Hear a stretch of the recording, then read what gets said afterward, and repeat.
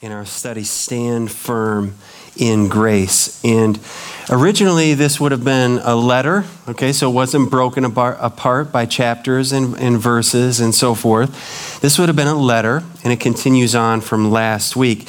Maybe some of you remember from being a child or from working with children, have you ever played the game Would You Rather?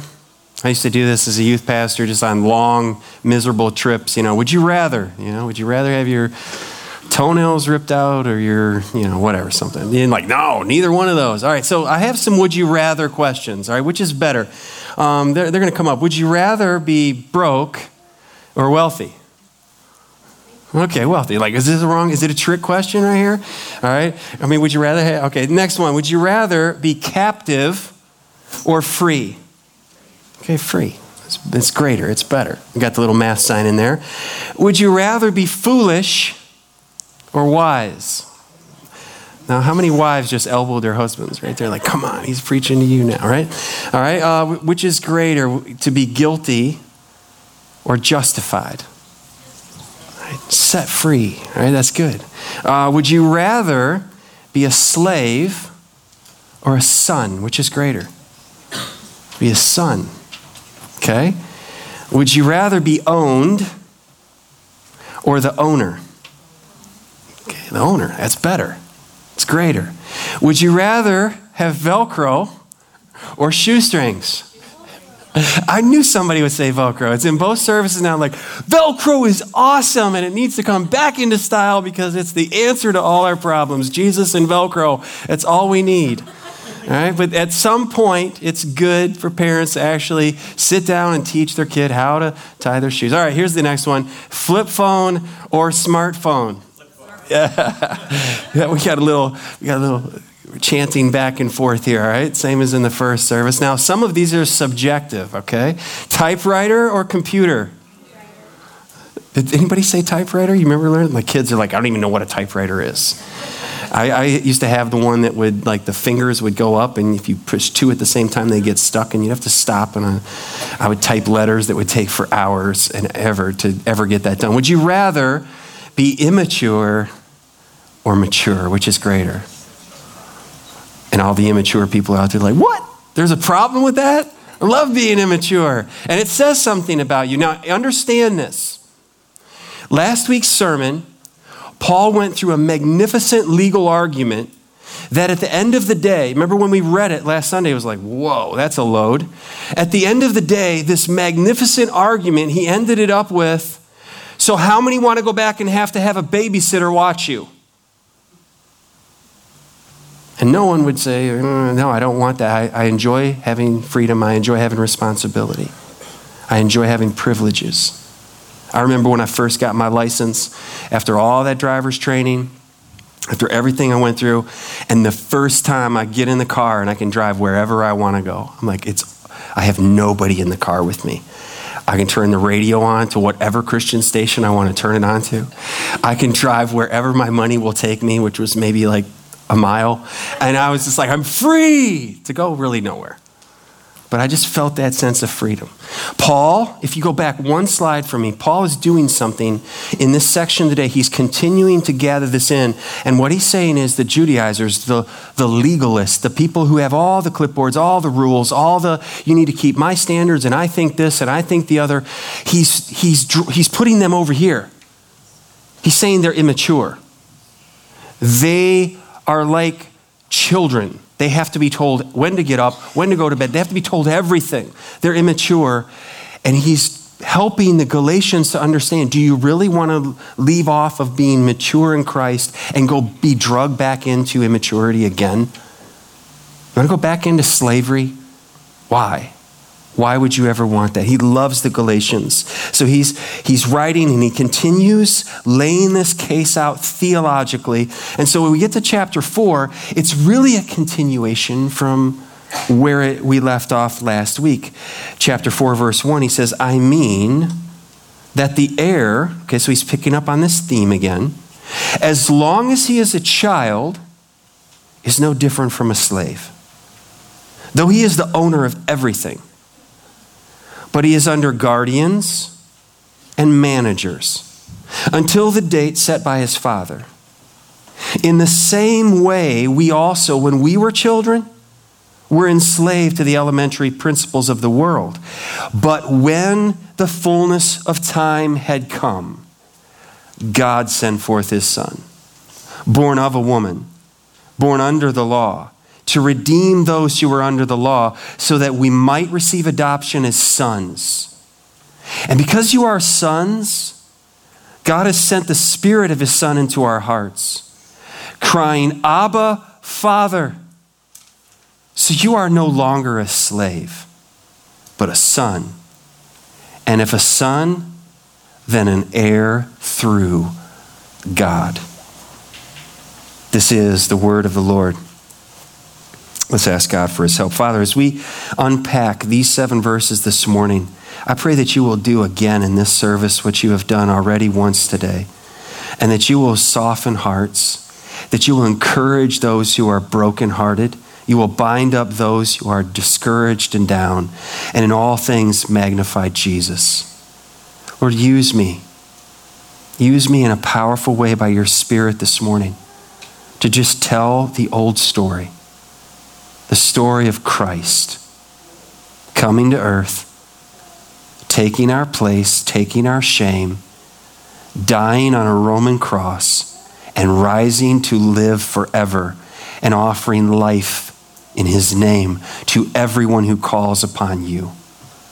Thank you for this gospel. In Jesus' name, amen. All right. When you're trying to teach concepts, and this is what Paul is doing, he's working theologically through these issues with the Galatians. It's not always easy to teach concepts. Now this week, I had a project going on at our house, and it had me in a crawl space, and it had one of my unnamed daughters in the room above me.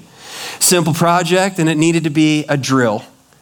I was down below. We're trying to get the cables. We're trying to rework the cables. Real simple, sort of. Except I didn't drill a big enough hole. So I'm underneath. I'm in the crawl space that's about this big, and I'm shouting the instructions through the floor. Here's how you work the drill. And right about that time, the drill bit fell out of the drill. Now, this daughter had no concept of ever working with the drill before. So it didn't, forward, backward, the chuck, all of that meant nothing. So trying to explain this from underneath, we pretty much got nowhere, pulled the wire through the floor, came up. But once the hands are on the drill, it wasn't a hard illustration. It was like, well, it's this and that, and it makes the thing in the side. Oh, okay. Hopefully, Dad, you can do that forever. I don't really care. Can I go now? That was kind of the end of it. And when we're dealing with children, there's certain things that are just like, I like the flip phone. I don't want anything additional. It does what I need it to do. I really don't I don't need all that information. There are certain people that this is what I want. This is where I stay. But Paul is saying, Galatians, you can't stay there in immaturity. You have to come out with me all the way into freedom, or you will be hoodwinked. You will be mistaken and misled by people who come in and say, yes, but there's more. You have to observe the Sabbath. You need to abstain from these certain foods. Did you know this? Did you know that? And you're like, I didn't see that in the Bible anywhere. And they're like, oh, we can show you. So it's serious. Now, I have a baseball bat here, softball bat. And I just want you to just work with me for a moment. If I was to take this bat into a classroom, let's talk kindergartners, and they've never seen people playing baseball before. Okay, so they have to just wipe that out of their minds. You go into the kindergarten classroom, and I'm sitting down, and I'm saying, young people, listen to me. This is a bat. This bat is amazing. With this bat, it's got stuff wrapped on it. It'll make your hands really hold tightly to it. Thicker at this end. Everybody can see it's thicker at this end than this end. Here, there's a little stopper, and keeps your hands from sliding off the bat. And with this bat, you can hit a ball, and you can run. How many kids do you think are going to be like, wow, that was amazing. Mom and Dad, Christmas list, top of the line, I need a bat. None of them. They're like, whose dad is this? How did he get time in this classroom? Boo. All right? It doesn't make any sense. There's not a concept. There's not a story behind this. Meanwhile, when kids see other kids playing in their neighborhood, And they see what's going on. They see him hit a ball and they run. And then they see on TV, or perhaps their parents take them to Comerica Park and they actually see the field, or they get to go on the field and they see the major leagues. Then suddenly there's this excitement that happens in them and they develop this passion for the game. Like my little neighbor that used to be outside every day, no matter the weather, and his dad bought him a backstop and he was swinging every day, every day. Some of you have kids like that, or you were a kid like that. And you were thinking, this is it. I love this game. Something happens in you, and other people are like, not for me. It's like watching paint dry. It's boring. I don't want to, I have nothing to do with that. Okay? And what makes the difference? Now, when we think about this, what changes it is the story. If I was to say, well, this bat, and then the next slide, something interesting happened in the World Series this year. It was Game 6. The Houston Astros, Alex Bregman, he crushed a homer early in the game. And he did something that, if you know baseball, he broke etiquette. Okay, they have all these things that I'm really not part of that world. I didn't grow up playing baseball. My dad grew up in Montana and his friends were deer and bear. So baseball was not high on the Wise family list of getting involved in little leagues. He carried the bat all the way down and he went past first base and he handed it off, which is basically a thumb in your nose at the other team. It's kind of like thumping your chest. It's kind of a disrespect to the game. It's kind of outside the lines of etiquette. But the game wasn't over yet. In a later inning from the Nationals, then we have Juan Soto, and he crushes his own homer, and it changes the game. They go on to win Game 6. They go on to win Game 7. And it leaves Alex saying, I'm really sorry I did that. Because that moment that I took to kind of boast, it ended coming back because I couldn't cash the check on the series. So it was a good moment. But the moment went to Soto remembering what Alex had done, and he did his own bat flip and toss to the first base coach saying, I remember what you did. Now, both these guys, there's all kinds of fodder out there back and forth. That was he could have done it, shouldn't have done it, all of these different things. The point is that there will be people watching and they will see these kind of things. And this, if I was trying to explain this in a classroom that has no concept of the game, would be meaningless to them. And there are people that will come and they will hear messages and they're not quite putting it together. It's like it doesn't make sense. And you talk about the love of God and you talk about justification and you talk about adoption and you talk about redemption. And it doesn't really fire me up. It really doesn't move me because maybe you don't understand the story. Maybe you don't understand the full message of the gospel. So that the nuances and the beauty and what God has done, and we're going to see this unfold in this message today of what Paul does with these Galatians and how he walks them through this. He wants them to reject legalism. He wants them to be able to identify people who come in with their laws and their rules and their way, and they sneak it right up there to level of salvation in Scripture. And you can't be a good Christian if you don't do these things that I do, and you don't do those things that I don't approve of, and you don't dress the way that I approve of, and all of these various things. So subtle and so sneaky. Most of the world would have watched that bat being carried and they wouldn't even know. Paul wants them to know. He wants them to see every aspect of this and care because he loves them. So this morning, we're going to lay this out. This is what, I'm just going to lay this out. I'm trusting that you have come for this reason because you want to live in confidence and you want to grow in intimacy with the Father. All right? So it's going to come up on the screen. How can I live in confidence and experience growing intimacy with the Father, with God? I believe that's probably why you're here this morning. You want to grow in confidence and you want to know God better. You want to grow in intimacy with God. There are some songs I've had people say, that song that was sung by that singer, it sounded like it was a love song. And I just don't approve of that. That's because they don't understand the aspect of a songwriter that is writing about the intimacy and the fellowship that they have with God in Christ. And they're like the woman washing Jesus' feet with her tears and drying his feet with her hair. And there's the Pharisee over there. This is inappropriate. This isn't the kind of song that we should be singing. You know what I'm saying? Maybe because they haven't been forgiven to the same degree that that woman was forgiven, or that songwriter was understanding what God has done in loving us, in sending Christ. Well, if we're going to live in confidence, if we're going to experience growing intimacy with God, then number one, we have to remember. I'm going to make these personal this morning. I need to remember my former powerless condition. And to stress this point, Paul uses a common legal analogy, a situation they were very familiar with, to make a spiritual truth, a spiritual application. Can you imagine this? I haven't seen the movie with Harriet Tubman, telling her story. Can you imagine in any city in America pulling up with a bus and the marquee on it, slavery? Everybody on. Who's going to, in their right mind, get on that bus? Prison. Everybody on. Doors open. Who's going to get on that bus? No way. What Harriet Tubman went through, I'm looking forward to seeing that movie, her story of delivering those out of slavery. Would she be in favor of, sure, get back on the bus? No way. Paul is saying, they're inviting you back into slavery. And you're putting a foot on there? You're going up the steps? You're listening to them. Why? Why would you do this? Chapter 4, verse 1, I mean that the heir, as long as he's a child. Now there's the word napios, all right? It's an infant.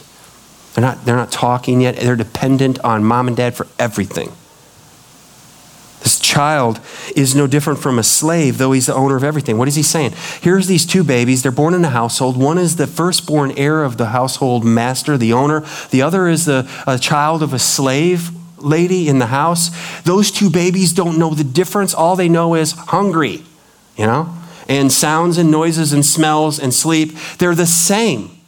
One is the heir of everything. One is a slave born into the household. And Paul is saying, when it all begins, they start out, they're in the same routines. They're in the same status. Though this child is the owner of everything, but verse 2 is he is under guardians. Paul uses a different word here.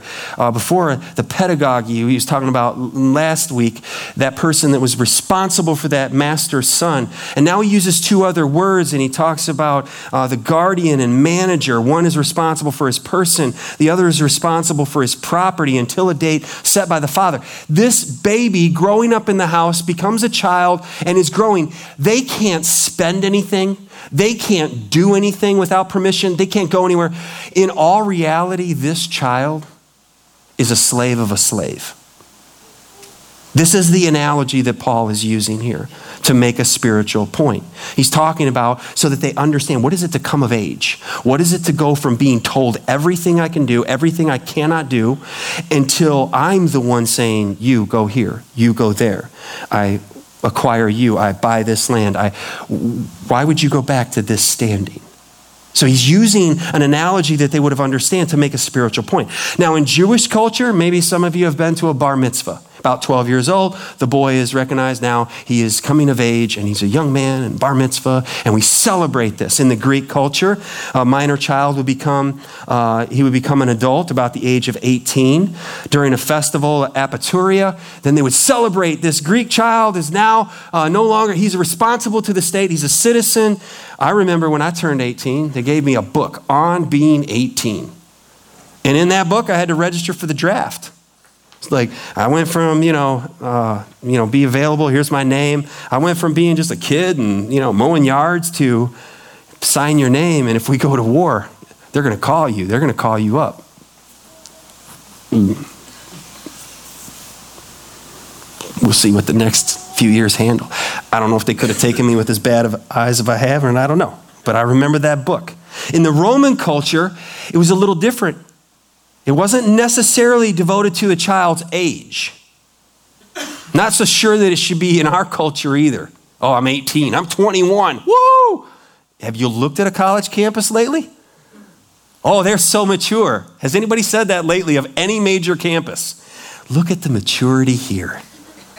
No, I don't think so. Bunch of guys out in the stadiums cheering for their teams with no clothes on and minus 10 degree weather. Like maturity, that's what comes to mind right there, maturity. They're painted all up. In Roman culture, when the father affirmed his son, when he looked at his son and said, now you're ready, that's when he was entrusted with the household. That's when he would come of age. So this is the analogy that fits with what Paul is saying. The father's relationship to the son. In verse 3, he says, in the same way we. Now here Paul is connecting himself with the Galatians. He's a Jew. He was brought up in Judaism, but he's connecting himself with the Galatians. They're Gentiles. And so he pulls them in together. He's devoted to unifying the church. In the same way we also, when we were children, and he's using that word, infants, when we were immature, we were enslaved to the elementary principles of the world. That was where we started out. So he makes an application here. And this is the application of coming to age spiritually. There was a time when we were children. Had to be told everything to do. We needed the law. We were kept under the guardian. We had no rights. We had no freedom. And we had no desire to honor and glorify God. Everything was self-centered. That's a child, right? Me first. Mine. Now. I do it myself, right? Some of you are raising that kid, right? Cannot tell them what to do. They do their own thing. Like children, we had to be told everything to do, everything not to do. You ever been responsible for watching children? Oh, it's fun, right? You got to tell them everything. Everything. Did you brush your teeth? Let me see your teeth. No, you have fur on your teeth. Go try again. When was the last time? I don't know where my toothbrush is. That was like a month ago. And it's been gone for how long? You might want to mention this. I'm a bus driver. A few other bus drivers in our church. Stay seated stay seated when the bus is moving. You have to say that over and over. It's like, I said it at the beginning of the year. It's like every day, certain kids, like multiple times, just press the recording. Say, sit down, please. Sit down, seat to the seat, back to the back. Oh, there's all kinds of things that have to be told. Clean your room. Turn the lights off. Turn the exhaust fan off, lest it take all the heat out of our house, because it's an old exhaust fan and it works. Close the door. But I let the dog out. Yeah, it's 10 degrees outside. Close the door. Wash your hands. Some of your households, put the toilet seat down. Don't lick the bus windows. That's a good one. Oh yeah, I've seen it all in the mirrors. Don't pick your nose. We'll leave that one there. Don't hit other children. Stay seated when the bus is moving. Remember your manners. Say please and thank you. Do all of your homework. Still, stay seated when the bus is moving, right? Don't say bad words. It was a funny situation that happened a day this week. It was a kindergartner. I like this little guy. He's trouble. It's kind of like you guys were handling some little rambunctiousness on the front row. I saw you trying to work with the kids next to you. Like, this little guy is a kindergartner and a first grader. And the first grader said, I'm going to tell Mr. Wise if you don't stay sitting down. And the kindergartner said, oh, you said a bad word. And the first grader, I did not say a bad word. How can Mr. Wise be a bad word? That's his name. You said a bad word. That is not a bad word. That is his name. You said a bad word, kindergartner to the first grader. That is not a bad word. How can that be a bad word? That is, Mr. Wise, what is your name? Mr. Wise. See, how can that be a bad word? He just didn't even want to deal with having to be sitting down. He just changed the whole conversation. I was like, and then there was a kindergartner sitting right there, and she was just sitting there listening to the whole thing going on. And I looked over at her. She looked at me, and she was just mesmerized by all that was happening behind her. Like, this is crazy. This is amazing. We're kids. We're all under the bar of God's law. And it doesn't matter if you were brought up in Judaism or if you were brought up without God or worshiping false gods. We're all, by our own conscience, convicted and condemned. We don't even keep our own standards. We don't keep our own New Year's resolutions and commitments, let alone God's. We're all condemned. We're all children. We have to be told, go here, go there. This is right. This is polite. Sit in your row. Don't make noise. Don't move. All these things that this is children. And this is what Paul unites himself, that we, Jews, Gentiles, that we were enslaved to the elementary principles of the world. And the word that he uses is like the ABCs. You line them all up. You memorize A, B, C, D, E. You want to mess with a kid? Just throw a wrong letter in there. A, B, F, J, C, D. What? That was wrong. Like you mess with a kid and you can, what'd I do? It's supposed to be A, B, C, D, E, F, G. That's what I said. A, B, Z, D. No, that's the wrong thing. And this is a child. This is immature. Everything has to be in order. That's the life of a legalist. And who sets all of that? They do. Their founder of their religion. You have to do these things and not do those things. And we drink these things. We don't drink those things. We eat these things. We don't eat those. Here's the list. And whatever list you come up with, it crushes us and it doesn't do one thing about forgiving a sin. So Paul is saying, why are you going with them? Why are you going to get back on that bus? He's writing to a Gentile audience. He unites himself with them. He's not looking down his nose at them. Oh, you Gentiles, we had the good religion. And you were out there doing horrible, awful things. He's saying we were all powerless to redeem ourselves. We were all lost without hope. We needed a Savior. So we have to remember. We have to remember our powerless condition. Maybe for you this morning, you have to recognize your powerless condition. Maybe out of fear, you think I'm afraid of God, so if I do these things, he won't be mad at me. Or I'm going to try to do these things and I'll gain favor with him. You just have to recognize I have no power to redeem myself. That brings us to number 2. If I'm going to grow in confidence, if I'm going to experience a growing intimacy with the Father, then I need to receive the Father's gracious provision. He gave his Son. But I have to receive this gift. It's not enough just to know about this gift. It must be received. But God. That's the greatest message. Here I was powerless. I couldn't save myself, but God. It's a timeout. Have you heard the good news? Yes, you were lost. Yes, you were on your way to hell. Yes, you were hopeless to redeem yourself. You had nothing that you could buy back, one sin. But God did something. And he didn't throw the burden on you of here's what you have to do. He did it. He gave his Son. Verse 4, but when the fullness of time had come, God sent forth his Son, born of woman, born under the law, to redeem those who were under the law, so that we might receive adoption as sons. The Father has given us his Son. This is the message of Christmas. Without this, you have no message. You have a holiday. You have a reason for people to give gifts and receive gifts, but you miss the whole point of it. It's like trying to explain a bat without the ball, diamond, and anything else that goes with it. What's the point? Jesus came at the right time. This is what Paul is careful. He says, this gift was given at the right time when the fullness of time had come. Judaism had prepared the world with a message. Messiah is coming. Messiah is coming. We need a redeemer. Messiah is coming. Then the Greek culture conquered the world, and Greece was mighty, and they gave the language. A common language, like English is the common language today. When Jesus was born, the common language was Greek. So this message, a Redeemer is coming, and it would end up being the Redeemer has come, could be communicated through this common language, Greek, everywhere.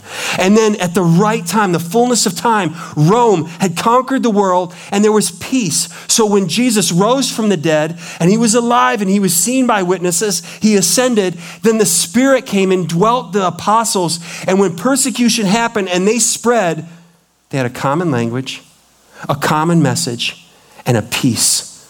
And at like no other time in history, the message of the gospel could be carried out in God's good grace, could be carried to massive amount of people as they were prepared, they were waiting, they could understand, and the message could get there because there was freedom.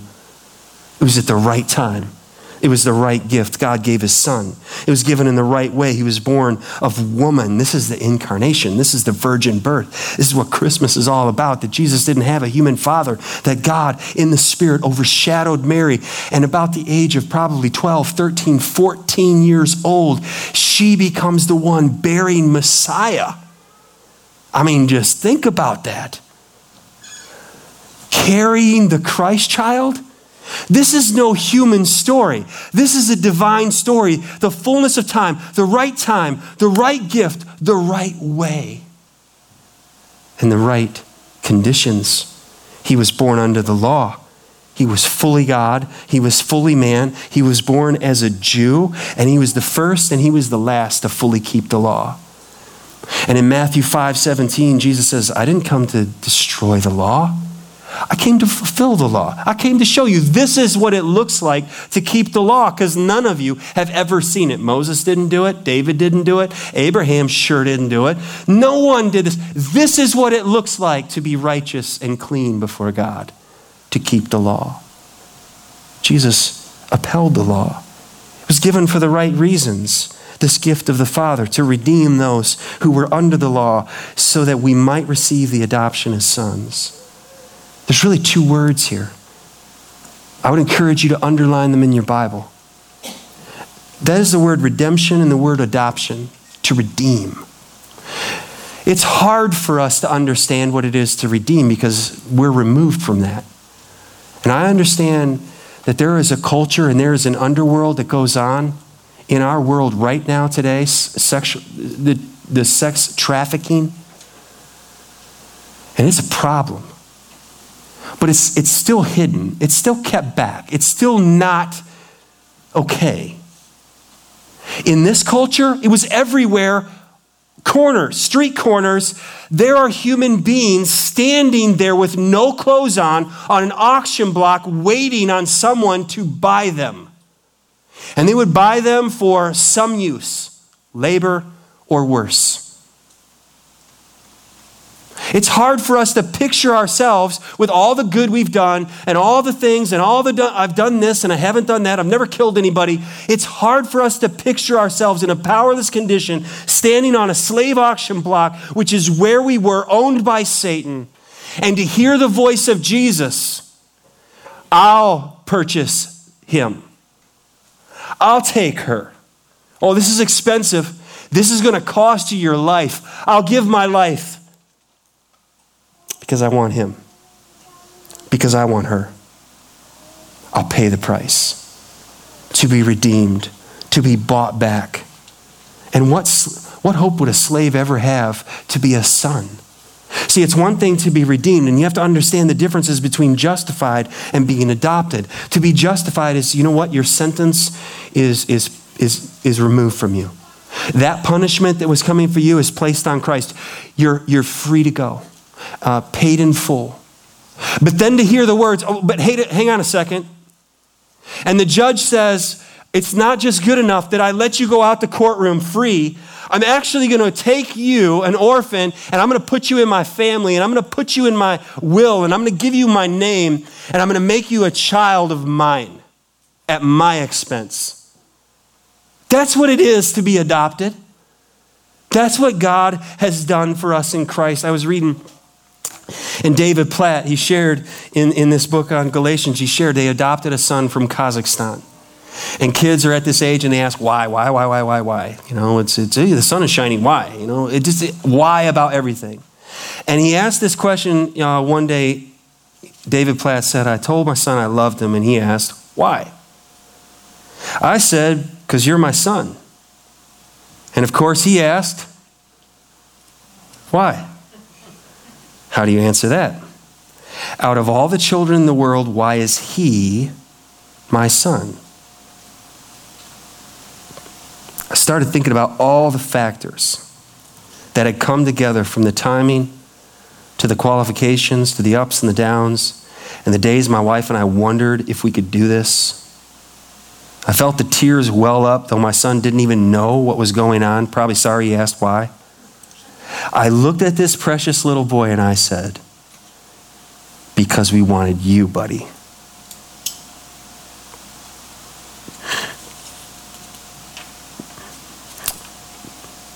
And we came to get you. That's why you're my son. Because we wanted you. We came to get you. That's why you're my son. See, there's so many things that we know, but we don't really understand them. Of what God has done for us in Christ, that he would adopt us, that he would make us a joint heir with Christ.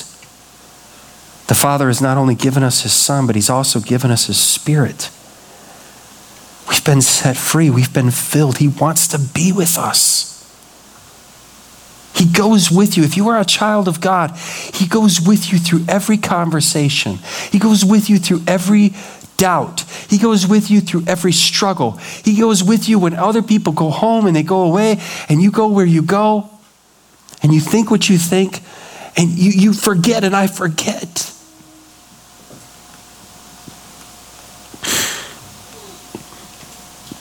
That you have a Father. He said, I want to be with you.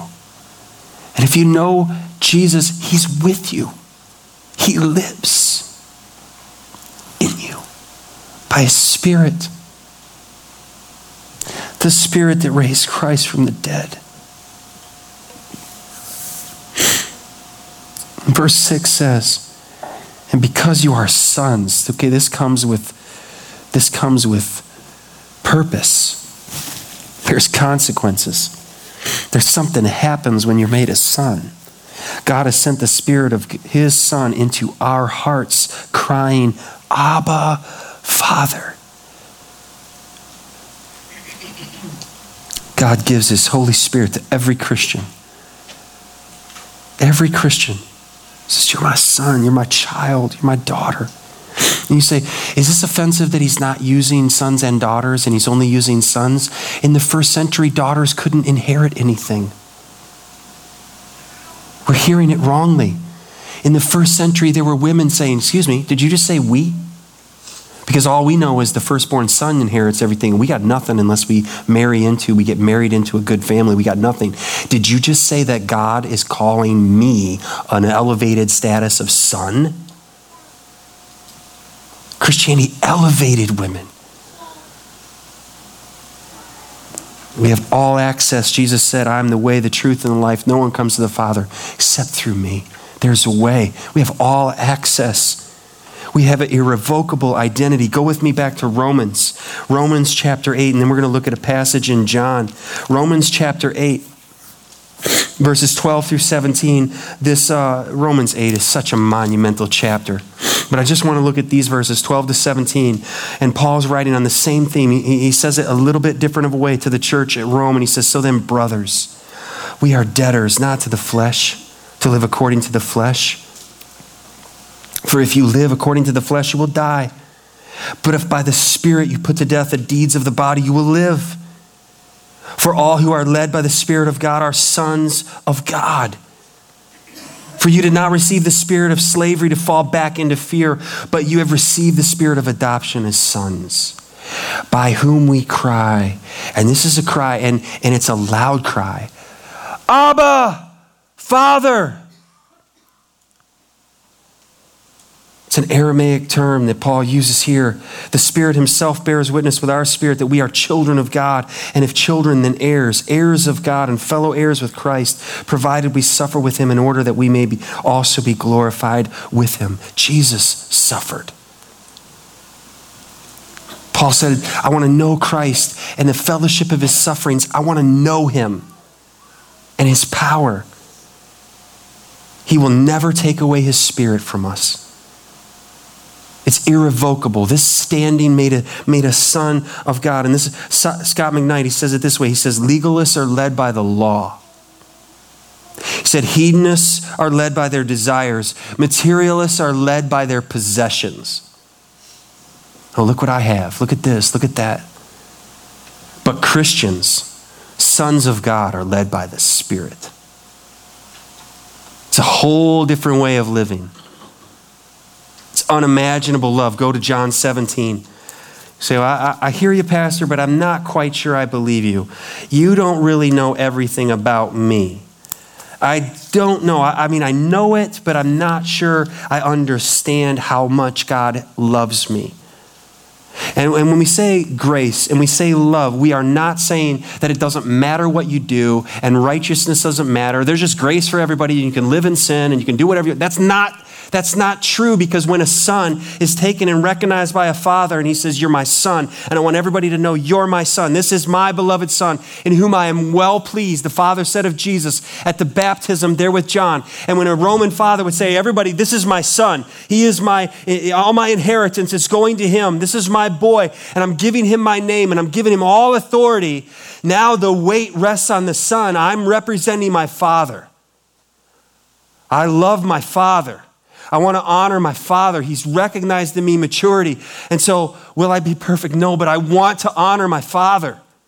Not because he has to, and it wasn't held out like I'm going to send you back. Now you're my son, and everything goes into your care. Now it's love. It's not law. Now love is the factor. And in John 17, look at verse 20. Jesus is praying. He says, I do not ask for these. And he's talking about his disciples, those that were there with him. He says, I'm not asking for these only, but also for those who will believe in me through their word. That's us. That's you. That's me. If you've believed or if you may believe today, he's praying for you. Verse 21, that they may all be one. What does Jesus desire of his church? Unity. To be one, to be like-minded, because we represent, just as you, Father, are in me and I in you, that they also may be in us, so that the world may believe that you have sent me. This is a powerful witness when a church is unified. Verse 22, the glory that you have given me, I have given to them, that they may be one, even as we are one. I in them and you in me, that they may become perfectly one, so that the world may know that you sent me. Now here's this, catch this, don't miss this. You sent me and loved who? Them.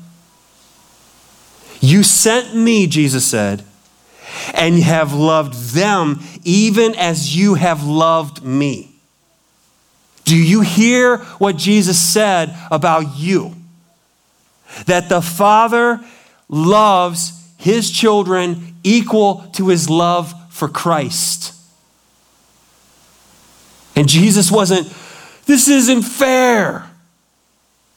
He was praying for us, knowing you love me, and that isn't just to be hoarded by me, it's to be given away for my people to get it. They're loved by God. And what do they do with this love? Hoard it? Oh no. Give it away. Forgive it away. This is what Jesus prayed for. This is what we're given in his Son and in his Spirit. It's something otherworldly. It's not earthy. It's not you scratch my back, I scratch yours. It is you offended me and I will forgive you. And we'll go to the cross. This is what Paul is talking about. So we need to realize the status of my new exalted position. That's our third. If I'm going to grow in my confidence, if I'm going to grow in intimacy with God, then I have to realize this. How does this happen? God working in me, the truth, the reality. Do you understand where you were, what I've given in Christ and in the Spirit, and now where you are? He's made a way. So you are no longer a slave, but a son. And if a son, then an heir through God. Who gets all the glory for this? God. God did this. Paul gets personal here. He stops saying we. No third person, us. He's saying you. Are you a child of God? Have you received the gift? Your parents can't do this for you. Your spouse cannot do this for you. This is personal, and Paul gets personal here. He's saying, I'm talking to you. Have you received this gift? Do you have this new exalted position in Christ, or are you still in need of being redeemed and adopted? There's grace for you. There's Jesus for you. But you must receive, and you must stop saying it's a 50-50. I'll try harder, and he did these things. It is, I'm a sinner. I need a Savior. Have mercy on me. I plead the blood to be clothed in Christ. What's your status this morning? Are you a slave or are you a son? And you know there's a temptation, even as a son, a child of God, to still go back to what's familiar, to the way you were brought up and those familiar things. And I went through these motions and I went through that. And it's in all of our backgrounds. I was raised a Baptist with a capital B. And I could so easily go back to those things that they're not pleasing to the Lord. But they come naturally. Maybe you have those in your background, and these are the things that I was used to, and this is what we did, and this is what church looked like, and this is what worship looked like. But I was missing adoption. And where else was this used? And I asked the question a little bit ago, why did Paul use that Aramaic phrase, Abba, Father? Because Jesus did. In the garden, Jesus cried out. And on the lips of a slave, they couldn't say that in the household. That could never be uttered from their lips, that they would refer to the master of the household. Abba, Father, no way. That's only for a son. And Jesus cries out in the garden, Abba, Father, so that we can cry out. And he was turned away from by the Father so that you and I will never be turned away from. He was forsaken for you and I to never be forsaken. This is how good this message is.